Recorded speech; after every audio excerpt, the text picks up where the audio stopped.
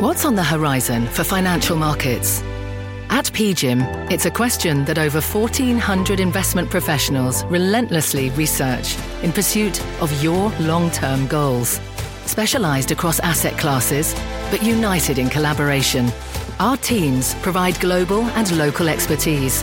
Our investments shape tomorrow, today.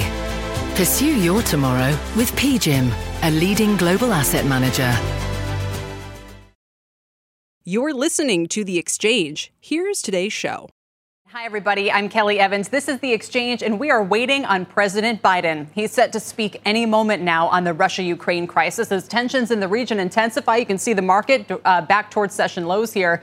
The White House calling Putin's latest troop movements an invasion, specifically choosing to use that word. Of course, we're going to bring you the president's remarks as soon as they begin in a couple of minutes' time. Quick check on the markets shows the action today. We opened after that deeply negative futures session last night, turned positive for the S&P and NASDAQ within about half an hour, and now we've sunk lower as the afternoon plays out. The Dow's down 443 or 1.3%, the NASDAQ down a similar percentage, and the S&P down 1%. Now, oil prices are hovering around the $92, $93 mark right now, 93 on the nose, in fact. That's a 2% gain. Nat gas up about 3%. Flight to safety sending gold to nearly a 9-month high. Gold's now up for 7 straight days. Different story for crypto, lower across the board with Bitcoin down again. Late check there shows 37 and change is where we are at. But let's start with the president set to speak on Russia and Ukraine. Our Eamon Javers standing by with more on what we can expect. Eamon? Well, Kelly, as we wait for President Biden, we have also been hearing from President Putin in Russia over the last hour or so. Putin said his country is recognizing an expanded version of the 2 breakaway regions in Ukraine. Now, he's using definitions of the borders of Luhansk and Donetsk from 2014, which would include a key port city with access to the Black Sea. Russia says it's also now going to evacuate its diplomatic staff from Ukraine. And we're hearing from a senior administration official here in the U.S. that the Thursday meeting between Secretary of State Tony Blinken and Russia's Foreign Minister Lavrov is now in, quote, real jeopardy. And that means that any sit down between the 2 presidents is also unlikely at this time. Meanwhile, France's foreign minister says European Union nations have just unanimously agreed on a set of sanctions on Russia. All of that coming as the administration has now shifted its rhetoric, as you mentioned, is now referring to the Russian action in Ukraine as an invasion.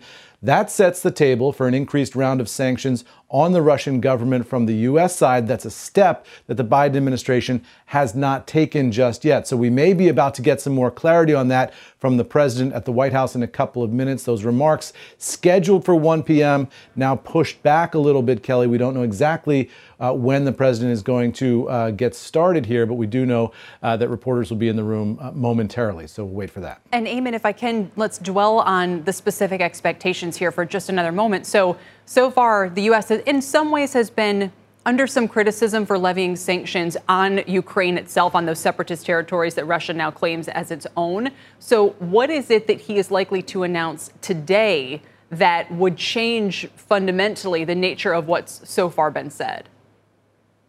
Well, we don't know. And, one of the key questions is just how devastating will these sanctions be? That's what the administration has been talking about in terms of the severity of them. And the thing that the president now is going to have to calibrate is that because Putin has done sort of a classic Putin maneuver, which is sort of go into the gray zone. He's moving troops into these separatist regions, but not going beyond where troops have been since 2014. That threw the administration for a little bit of a loop over the past 24 hours as to whether or not they should even be calling that an invasion, quote unquote. Putin is sort of the master of the strategy of the boiling frog technique. You go a little bit, a little bit, a little bit, and then it's when do you unleash in response the sort of massive consequences that the administration has been talking about. We'll see whether the president's willing to do that here or whether he needs to hold some significant consequences in reserve as a deterrent for any further aggression, right? At some point, once you've spent your deterrent, you've spent it, and there's nothing else that you can do. So all of this very tricky strategic maneuvering here for the White House. Yeah, and significantly, the Germans have gone ahead and halted that approval of Nord Stream 2. That's a big step, a somewhat unexpected one at this point as well. Eamon, thank you very much. We'll check back in soon. Eamon Javers. Let's turn in the meantime to Libby Cantrill. She joins us from PIMCO as we ask what this all would mean for the administration. She's managing director and head of public policy there. Libby, what are your expectations and, what's on your mind as this plays out here over the past 24 hours? Yeah, well, good afternoon, Kelly. Well, look, the administration has a lot of tools in their sanctions toolkit. We do expect this to be whatever's to be announced this afternoon or tomorrow to be sort of the first tranche in terms of potential sanctions. Sectoral sanctions are a possibility aimed at the financial sector in particular, potentially even the energy sector, security-based sanctions similar to what we saw under the Trump administration with the Chinese military and industrial companies. Also, export controls, again, similar to what we saw under the Trump administration as it relates to China. And then potentially a further sanctioning of Russia sovereign debt as it relates to the secondary market. The administration has already moved forward last spring on the primary market. We could also see additional sanctions on the secondary market. But to be clear, this will be likely a first step. We do expect them to hold some of the more potential punitive measures, dollar clearing, even SWIFT access, secondary sanctions in reserve should we see more escalation in the Ukraine. What's the impact likely to be on the U.S. economy and on the midterms, which the political calculus here is as heightened as ever, with that event just a few months away? Yeah, politically, this could do two things, one positive, one not so positive. There can be kind of a rallying around the flag effect. We've seen that in other sort of military confrontations where the commander in chief looks tough and is able to sort of consolidate, political support. On the more negative side, though, this could make the administration's inflation woes even worse as it relates to, of course, oil prices and what have you. So sort of a mixed picture politically, probably too early to do a real read through for the midterm elections, and probably the same thing for the economy. It really will depend whether this is sort of more short term or whether it's a more longer term protracted engagement. How serious are the steps under consideration that you think the U.S. could take here? Yeah, the thing is, short of military invasion here, we are talking about things that are relatively incremental, especially given after 2014 and the annexation of Crimea, Russia has really moved to become much more sort of desensitized to sort of these types of sanctions. So they, still will be relatively marginal. But clearly, again, they can ratchet up in terms of sort of how punitive they are. Access to the SWIFT messaging payment system is really important. If they were to take that step, that would be quite draconian for Russia, but also for sort of the international community, and then also dollar clearing. Those are probably the two things that would be, sort of viewed as most punitive in our book, and then secondary sanctions as well. So again, we don't expect the administration to be moving forward with those, at least as of now, but, could be holding them in reserve should escalation continue. What other steps do they have if they, like you said, if those are the ones they're holding in reserve to kind of wait and see what happens? Are there other options, maybe, I don't know, along the energy front, other tools that we've seen deployed in the past? What else is in the toolbox? Yeah, the energy sort of sector sanctions are certainly a possibility. I think there will be a real eye, though, on the implication for, of course, European energy prices. But as you said in the beginning, the fact that Germany has now come out and halted the Nord Stream 2 pipeline, I think really was an indication that sort of Germany is all in here, that Europe is all in on this.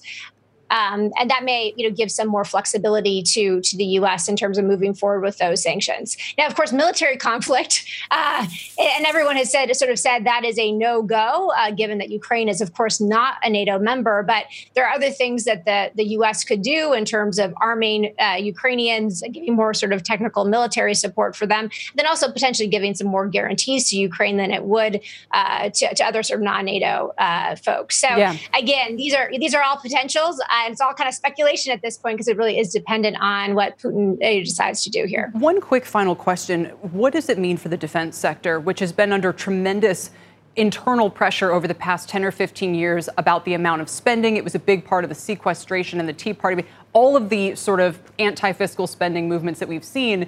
Now we have this heightened concern about geopolitical affairs. We have investors looking to the defense stocks trying to figure out if that's a place to be. What would you tell them?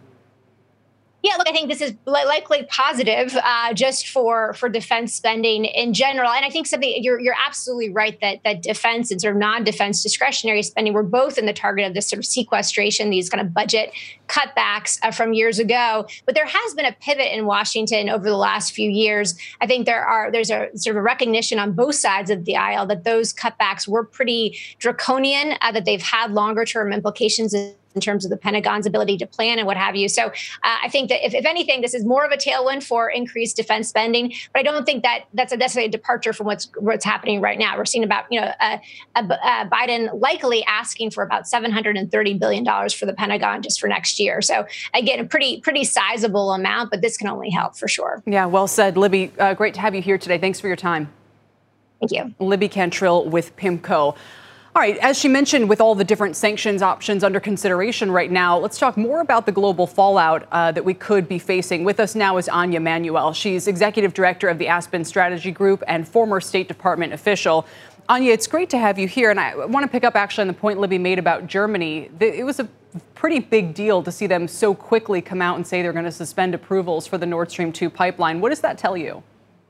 It was great to be here, Kelly. I actually just got back from Germany yesterday. I was at the Munich Security Conference. The Europeans are as united as I've ever seen them on this particular issue. That's not to say perfectly united, but I also was really heartened by the German chancellor coming out today and saying that pipeline, which was about to open and bring gas directly from Russia to Germany, is going to be on hold indefinitely, which is a really strong signal to Putin that if he actually really goes into Ukraine in a real way, he's woken up NATO. He's made the U.S. and Europeans as united as we've seen them in years and years. Right, which a couple of weeks ago, it looked like the opposite might be true. When the U.S. was first talking about suspensions of Nord Stream 2, the Germans did not necessarily underscore that point in quite the same way. So this feels like a little bit of a change in tone that now is having the effect you mentioned. And do you think it's also changed the tone coming out of Russia today? I'm not sure it's possible to deter Vladimir Putin. He is increasingly isolated. He surrounds himself with yes men. Some people I talked to this weekend who informally interact with him said, there might be something a little bit off. So I'm not sure how much the international community can do to really deter his actions, but it is impressive. And I think the US government and the European governments and NATO deserve a lot of credit. I think they've been handling this crisis just about as well as we can do so far. Give me the best and worst case scenario for NATO in the, let's say, 10 or so days that we're facing. Yeah, well, it depends a little bit on the best and worst case for Ukraine. You already see these two republics having declared independence, Russia moving in to, quote, support and peacekeep Russian speakers in eastern Ukraine. So Russia now has four options. Just occupy that territory, it's number one. Two, occupy all of eastern Ukraine, which would be a significant escalation. And then, of course, three or four, you could launch air, missile, and cyber attacks on Kiev and other parts of Western Ukraine. Or four, you could try to take out President Zelensky of Ukraine and install someone who's more Russia positive. Very hard to predict where this leads. I think no matter what happens, you're not going to see NATO forces fighting on behalf of Ukraine. I think every government has been quite clear on that. And there's no appetite. If you look at the opinion polls in the US, unfortunately, most Americans can't even find Ukraine on a map. There's no appetite for going in with American soldiers to support Ukraine. But there is, I think, going to be a lot of supplying of weapons and materiel to ensure that Ukraine can defend itself. And of course, all of those sanctions that Libby mentioned just in the last segment. How does Russia save face here if they do end up backing down in some way, shape, or form? Yeah. I don't think they care much about saving face, unfortunately. One way would be to say, look, I just am supporting Donbass and Luhansk, these two breakaway regions, and everything else was just a military exercise. And then wait. That's very much Putin's playbook. Take one step, see what the international reaction is. And once things have settled down, maybe take another step. But ultimately, his goal really seems to be to destabilize Ukraine and with that unbelievably historically revisionist speech, ultimately reestablish the greater Soviet Union. All right. Eye of the storm. We'll see if we are in it. Anya, thank you so much for your time today. Thank you. Anya Manuel joining me from joining me as Rice Hadley Gates. There it is. She found it. Anya, thanks. All right. Markets are just off session lows as we await President Biden's remarks. Let's get out to Bob Bassani. He's down at the New York Stock Exchange with more on this move to the downside. Bob. Yeah, Kelly, you can see that the markets had been pricing in some hopes for diplomacy. Take a look at the S&P 500. As word came out, their chances seem to be diminishing for more diplomatic solution. A couple hours ago, we drifted lower. Just remember, we have been in a trading range of about 4,300 to 4,600 in the last few weeks. And yes, that does matter. If you start dropping below 4,300, you'll get the technical people screaming about that. And since no one knows where this is going, technicals become very important in these kinds of situations. A little disturbing is a reversal in two very key markets that we've been watching, and those are both in the commodity spaces. Energy has had an absolute wild ride today. Devon started the day at 9:30 at 58. It's now at 51, now 52 and change. That's about a 10% swing in a matter of 4 hours. It shows to show you that after pushing these high beta energy stocks up dramatically, 25, 30% in the last few weeks, people aren't quite sure what to do with them at this point. It's not clear how much further you can push them up, maybe take some profits. It's a lot of uncertainty. The other important sector also in the commodity space is the metals. Metals have been on fire. The aluminum stocks are just, when was the last time Alcoa was a big market mover? But it has been this year. Arconic, Century Aluminum, all those stocks just reversed today. So again, confusion here. Nucor steel stocks also have done generally better in the last few weeks. Not as good as the aluminum stocks, but they have all reversed today. So the key point here is the general story has been value stocks, and I'm talking about energy stocks and financial stocks, have been outperforming growth stocks. That's been the mantra for 2022. But if that starts reversing, that value, that second line that you see there, if that starts suddenly dropping as much as the growth stocks, some of the technology recently, then you can get another whoosh down in the market and drop below the current levels of the S&P 500 at the 4,300 point. That's the concern. So where are we with the markets right now? The bulls, and there are bulls out there, keep pushing this story that, well, Bob, this is pretty good news somehow because it's going to lessen the chances of a 50 basis point hike. I suppose so, yes, potentially, but an awful lot of damage still being done.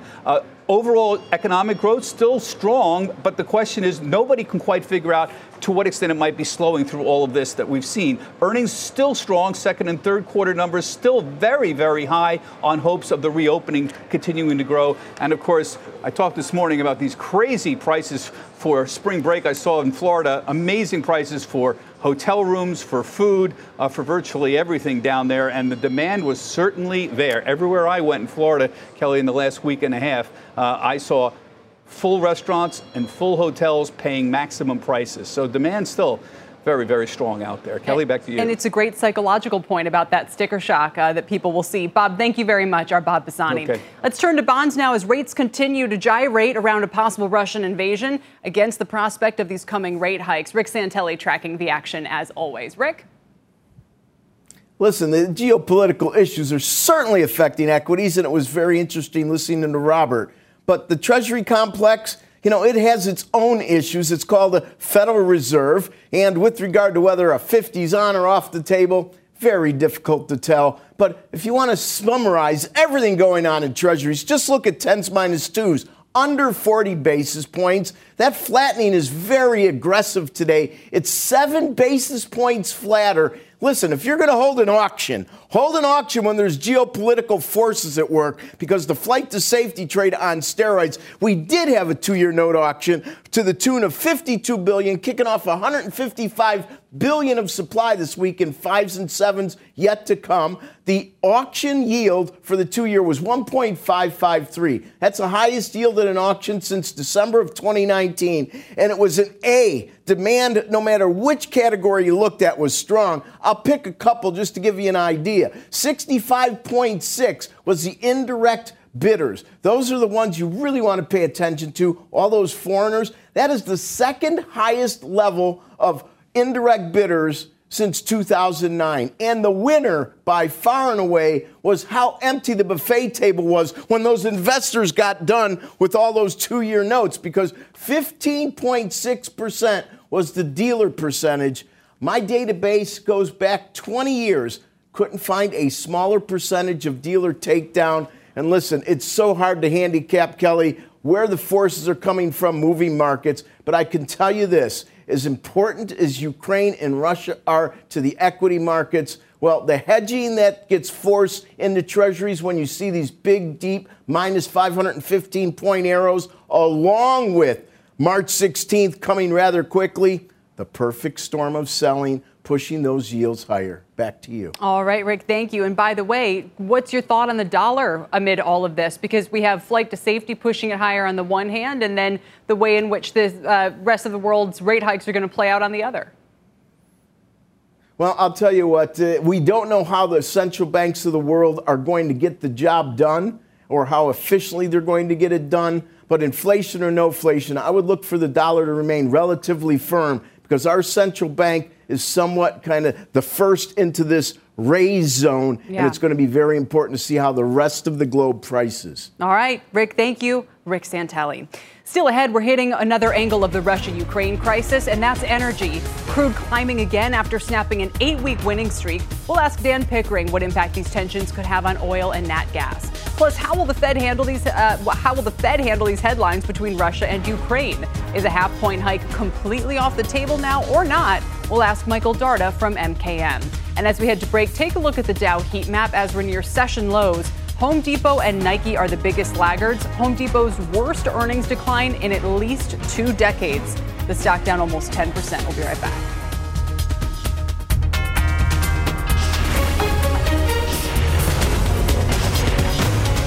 This is The Exchange on CNBC.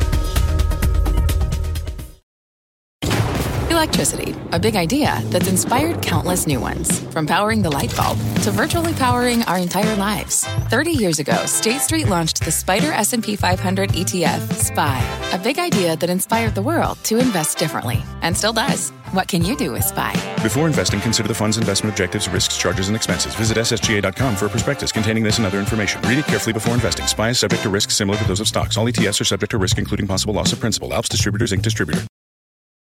This podcast is supported by FedEx. Dear small and medium businesses, no one wants happy customers more than you do. That's why FedEx offers you picture proof of delivery, packageless and paperless returns, as well as weekend home delivery to 98% of the U.S. on Saturday and 50% on Sunday. See the FedEx service guide for delivery information. FedEx Ground service is also faster to more locations than UPS Ground. See what FedEx can do for your business. Absolutely, positively FedEx. Welcome back. Check out energy prices, all in the green behind me as escalation in Ukraine is sending them higher. Crude's now just a hair off $93 a barrel. These are about the highest levels in 7 years, with Brent above 96. Nat gas up 3% following a 12% jump last week. For more on the impact of all this, let's welcome in Dan Pickering. He's Chief Investment Officer at Pickering Energy Partners. And Dan, you have some nice thoughts here about how you think energy is still a good spot to own, but not necessarily a great one to chase right now. What do you mean by that? Yeah.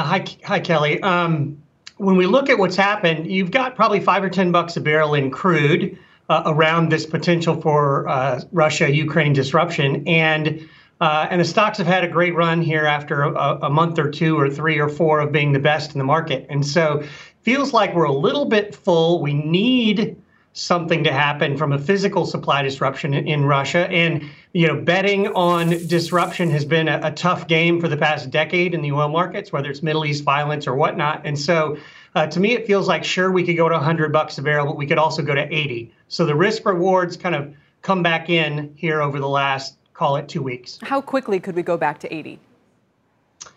Well, if peace broke out, and I think you could see that in the span of 2 or 3 or 4 days. And so it would be pretty violent, just like we've had a big move up. Peace breaks out, you probably have a market rally, you get some rotation out of the value plays into growth plays. And so, I think it could happen quickly. Could $80 oil still be supportive for a lot of these stocks to do well? 80 is a fabulous number for energy stocks. And we think during the course of 22, we're going to re-rate this whole group. It was the best group last year. I think it'll be the best group this year. Doesn't make it the best trade over the next month, let's say. And so I think we fall to 80 and stabilize there. these stocks take off, but I think they follow the commodity in the near term. Nat gas is even harder than crude. What would you say for people looking at opportunities in that space? And maybe they're taking the long-term view and saying they like the prospect of the U.S. being a bigger exporter. I think that's the right long-term call for sure.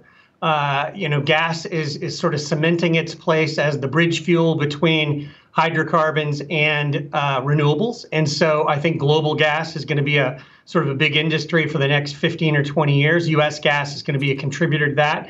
And so from a long-term perspective, the names in the gas industry, I think, have a lot of tailwinds behind them. You've had a run in price there as well. And so we won't be immune to any sort of commodity pullback in the near term, but they're a good place to be. Tell me some of your favorite stocks in the energy space right now. Yeah, so with the caveat, of course, that it feels like we're a little heavy right now. I still love the Permian oil producers. We've talked about them before, the Devons and Diamondback Energies of the world. I like on the gas side, EQT, biggest gas producer in the U.S. Schlumberger is a name that's been talked about frequently on the program today. Schlumberger, to me, is a nice way to play the global rebound in oil activity over the next couple of years. And, I mean, it's hard to know because yesterday is different from today with the Russia-Ukraine situation. But how do you expect this to reshape the energy markets for the next possibly decade here? I mean, are these things where we could see, for example, much bigger secular demand for a U.S. LNG? I don't know about what the impact could be in the oil market in particular here. How are you thinking through this? Yeah, I think that we've had a wake-up call over the last 6 months that we're not weaning ourselves off of fossil fuels anytime soon. This Russia situation is a reminder of how sort of fragile the whole hydrocarbon ecosystem is, whether it's Iran as a big supplier, Russia as a big supplier. The U.S. probably takes even more significance. We're, a very big producer on a global basis of both oil and gas. And so U.S. hydrocarbons ought to carry a premium valuation at a minimum because it's unlikely we're going to have these kinds of disruption situations happening here in the U.S. What would happen if we didn't have Russian energy to rely on, either on the oil or nat gas side?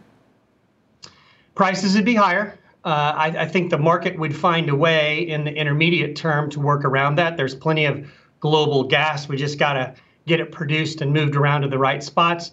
OPEC would step up with incremental barrels. The U.S. would see higher spending and higher production activity if Russia were to be shut out of the markets. I think importantly, though, it's going to be real tough to wean ourselves off of those hydrocarbon supplies in the near term. And with things like a U.S. midterm election coming up, are we really going to turn off Russian oil and have $5 gasoline in the U.S.? That feels like a stretch to me. It's one of the reasons I'm a little nervous right now.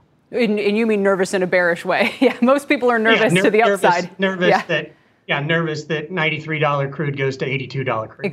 Exactly. Maybe good news for the rest of us. Dan, thank you so much for joining us today. Good to see you. You bet. Dan Pickering with Pickering Energy Partners. Coming up, it's not just oil. The other industries that are also at risk of a supply snarl as this crisis escalates. We'll dig into that. And the conflict that could change the Fed's rate plan. Whether that half-point hike next month, is that really a possibility or not? We'll debate. This podcast is supported by FedEx. Dear small and medium businesses, no one wants happy customers more than you do. So you need a business partner just like you. Like FedEx, who understands your passion for serving your customers because they have the same commitment towards you. That's why FedEx offers you picture proof of delivery, packageless and paperless returns, as well as weekend home delivery to 98% of the U.S. on Saturday and 50% on Sunday. See the FedEx service guide for delivery information. What's more, FedEx Ground is faster to more locations than UPS Ground. Trust FedEx for timely deliveries. See what FedEx can do for your business. Absolutely, positively FedEx. At Capella University, you'll get support from people who care about your success. From before you enroll to after you graduate, pursue your goals knowing help is available when you need it. Imagine your future differently at capella.edu. Welcome back, everybody. Just off session lows. The Dow is down 546 so far at the low point today. We're down 489 right now. 1.5% declines for the Dow and NASDAQ, about 1.1% for the S&P. JP Morgan is out with a list of U.S. companies that have the most and the least geopolitical risk from these rising tensions between Russia and Ukraine. Perhaps no surprise, but oil and gas names, the ones we were just talking about, EOG, Pioneer, Devon, Occidental, Exxon, these could all benefit, although interestingly, they are in the red today. Materials and metals companies, JPM saying Mosaic and CF Industries, they could see upside along with Alcoa, Cleveland Cliffs, and U.S. Steel. At least a couple of those names are higher. Alcoa is down almost 5%, as Bob Sani pointed out earlier.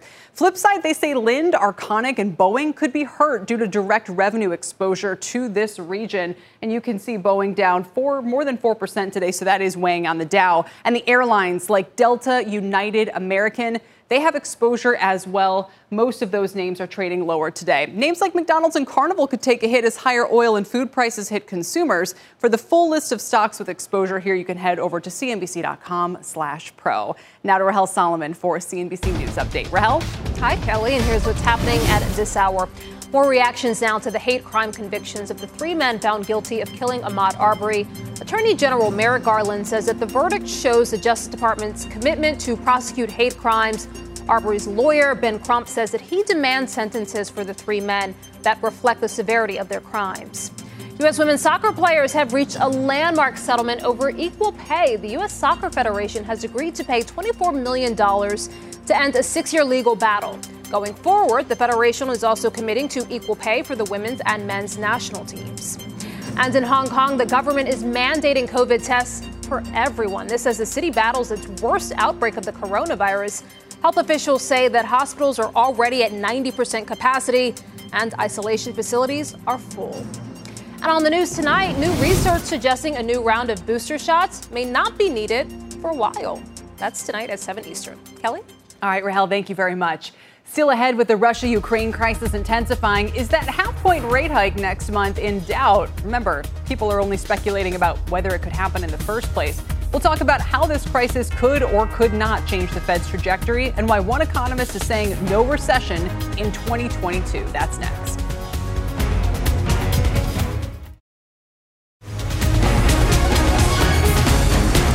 Welcome back. The Russia-Ukraine crisis weighing on markets and raising some questions about the Fed's rate hike plan. Last week, some on Wall Street thought March could bring a half-point rate hike. But is that now off the table, or could these geopolitical developments force the Fed to move even slower? Joining me now is Michael Dardick. He's the chief economist and chief market strategist at MKM Partners. Michael, welcome. What's your response to that question about how fast the Fed can go now? Thanks for having me on, Kelly. Well, as you know, I was never in the 50 basis point camp as a likelihood, at least for the March meeting. I'm not saying it isn't justified. I do think the Fed is falling behind the curve and continues to be behind the curve.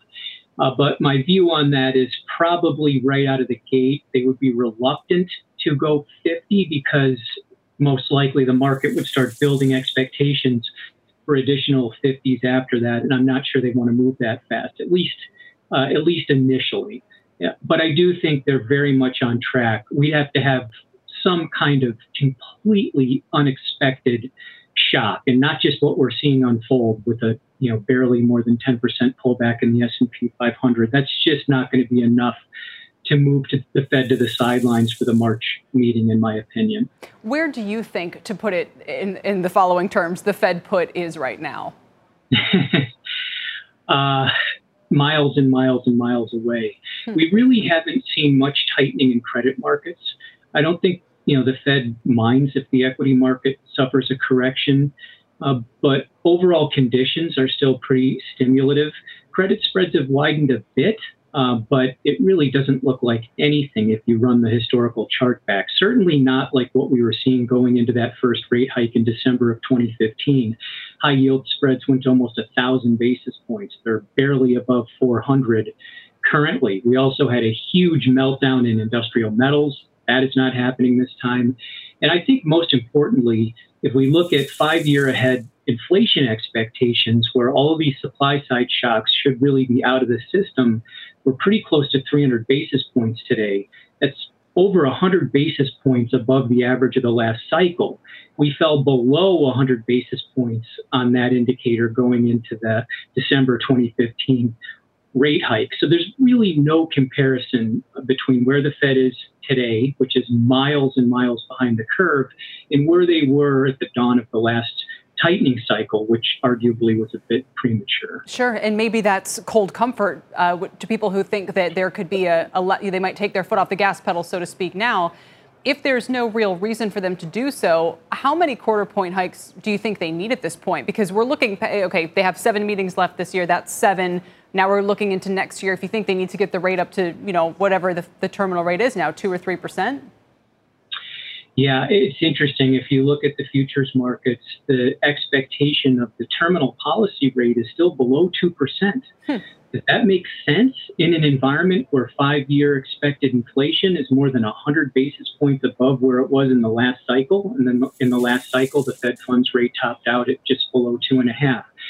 I don't think so. So I think those longer term policy rate expectations are going to have to move northward. And I do think that will happen this year as the Fed starts to tighten. But every meeting up 25 basis points, I think, makes sense in terms of where we're headed with the Fed. They may end up getting more aggressive down the line if growth doesn't slow, if inflation stays persistently high. But at least for this year, I think they're going to start off in a gradual fashion, and then we'll see how things go. No recession this year. I don't think you're going to have the kind of Fed tightening that would really put a constraint on this economy, at least for 2022. We can have a debate about 2023 and 2024, but not a lot of visibility looking out that far at this point. What does it mean if we haven't yet priced in where you think the rate needs to go? What does that mean for stocks in the meantime? Well, I think partly it means more of the same. We do have these geopolitical tensions hurting risk markets. But prior to that, really what we had going on was a valuation compression. And that's due to long-term interest rates moving up. That's typically what happens when inflation is high or accelerating. And we have asset classes that are carrying enormous valuations still, but especially coming into the year before this recent rout started. Mainly high valuation tech, but then some of the other speculative areas from SPACs to crypto to meme stocks. So these highly speculative or extremely richly valued areas of the marketplace, I think, are going to continue to be in the crosshairs. More of the same. That is the message for those suffering 80% drops in some of their stocks right now. Michael Darda, thanks very much for joining me today. I appreciate it. Thank you. Michael Darda with MKM Partners.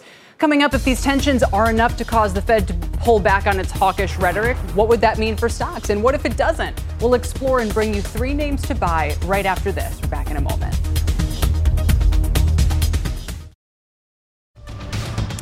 Welcome back, everybody. We're sitting pretty much at session lows right now. The Dow's down 1.7%. Same for the NASDAQ, the S&P a little bit less than that. Same for the Russell as well.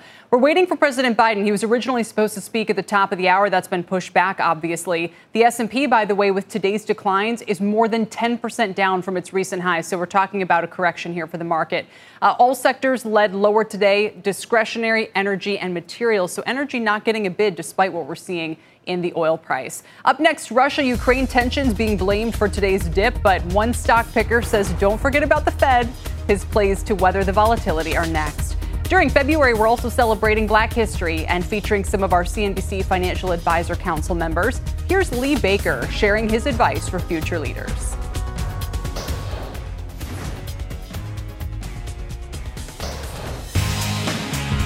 What would I tell future leaders? I'd tell future leaders 3 things. First of all, learn to have a sense of humor. Because like the old folk used to say, sometimes you're going to need to laugh just to keep from crying. The second thing I'd like to tell future leaders is learn to be comfortable in uncomfortable situations. Because there's going to come a time when you're making a change and people will prefer the status quo. The last thing I'd like to tell future leaders is to remain focused on the opportunity and not the obstacle.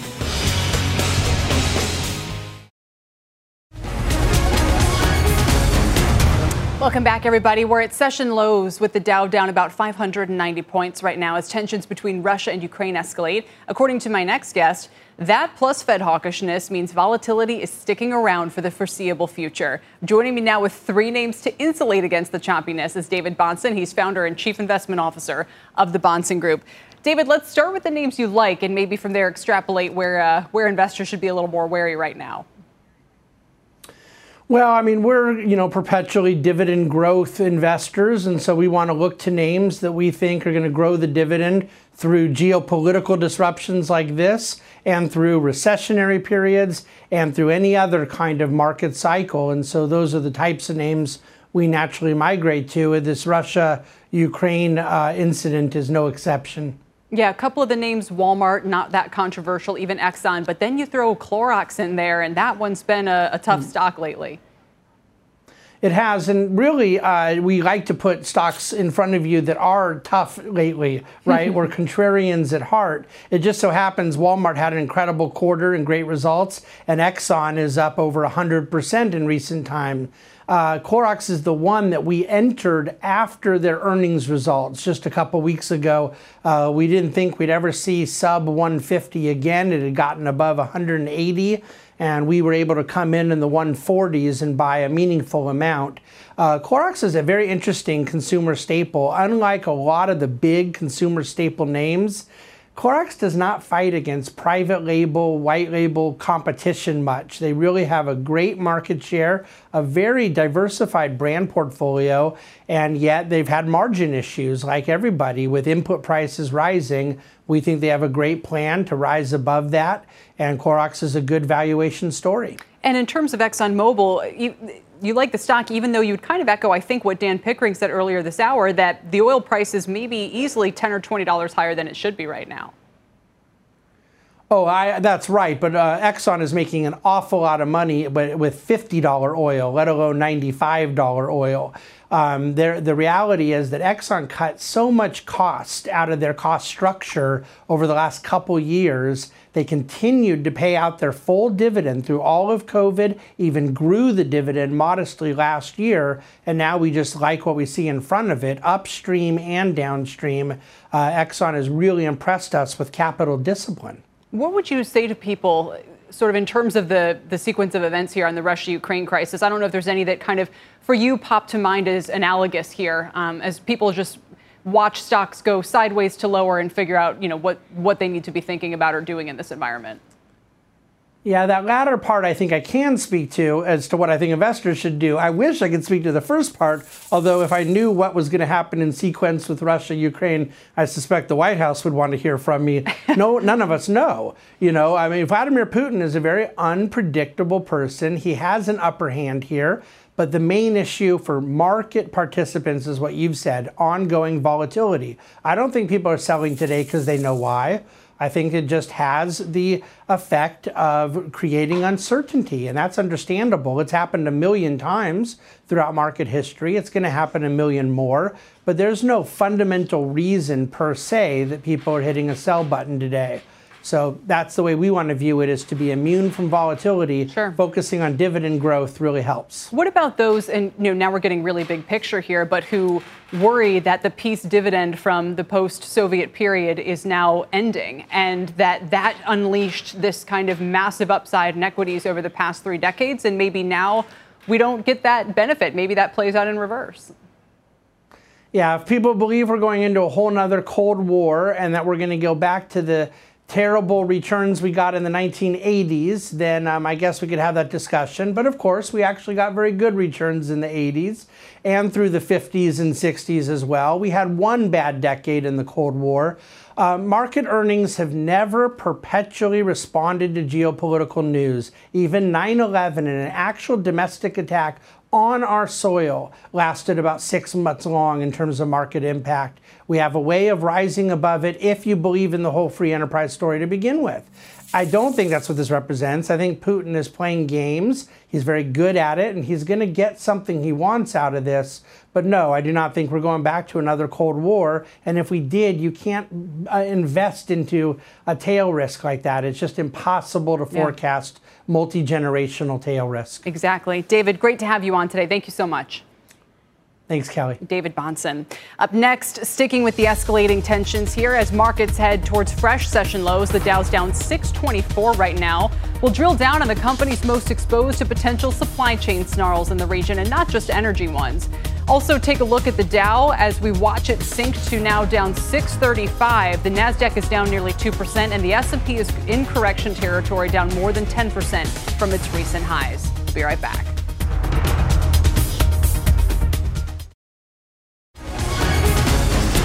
Welcome back. The supply chain recovery from those COVID-related setbacks could now take longer, thanks to what the White House is calling the Russian invasion of Ukraine. Frank Holland has that story and the industries most at risk. Frank? Well, Kelly, we're talking autos, tech, and manufacturing, all facing potential sourcing issues. Steel prices jumping 2% higher today as the Russia-Ukraine conflict has led to a surge for commodities that are exported.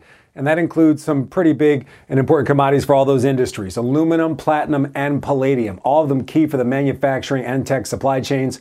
Russia produces 6% of the world's aluminum, 7% of the world's nickel, both hitting multi-year highs today and are the most sensitive to the conflict, according to supply chain data platform Interos.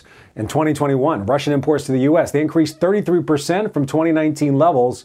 There are more than 1,100 U.S. firms with key suppliers in Russia. About 17% of those firms have key suppliers in the software, IT, and tech space. Agriculture and manufacturing would also face disruption if an invasion or major sanctions happen, according to Interos. And of course, U.S. freight carriers are also closely watching oil prices and gas prices that could be impacted by this conflict, Kelly. Right, and that's your point, Frank, that this is broader than just, for instance, the energy supply chain. Yeah, absolutely. Some of those, metals like palladium and platinum, they're really key for the auto supply chain to make catalytic converters or to be put into other tech items. Aluminum, those are used on iPad cases and also stands for computers and things like that. So it's a wide range of industries that will be impacted. Absolutely. Frank Holland tracking the action for us today. Again, even with a lot of the commodities higher, a lot of the stocks themselves in the energy complex, at least aluminum and others, still under pressure. That tells you how tough this market is. That does it for The Exchange, everybody. You've been listening to The Exchange. Make sure you're subscribed to get each episode every day. Same time, same place. This podcast is supported by FedEx. Dear small and medium businesses, no one wants happy customers more than you do. That's why FedEx offers you picture proof of delivery, packageless and paperless returns, as well as weekend home delivery to 98% of the U.S. on Saturday and 50% on Sunday. See the FedEx service guide for delivery information. FedEx Ground service is also faster to more locations than UPS Ground. See what FedEx can do for your business. Absolutely, positively FedEx.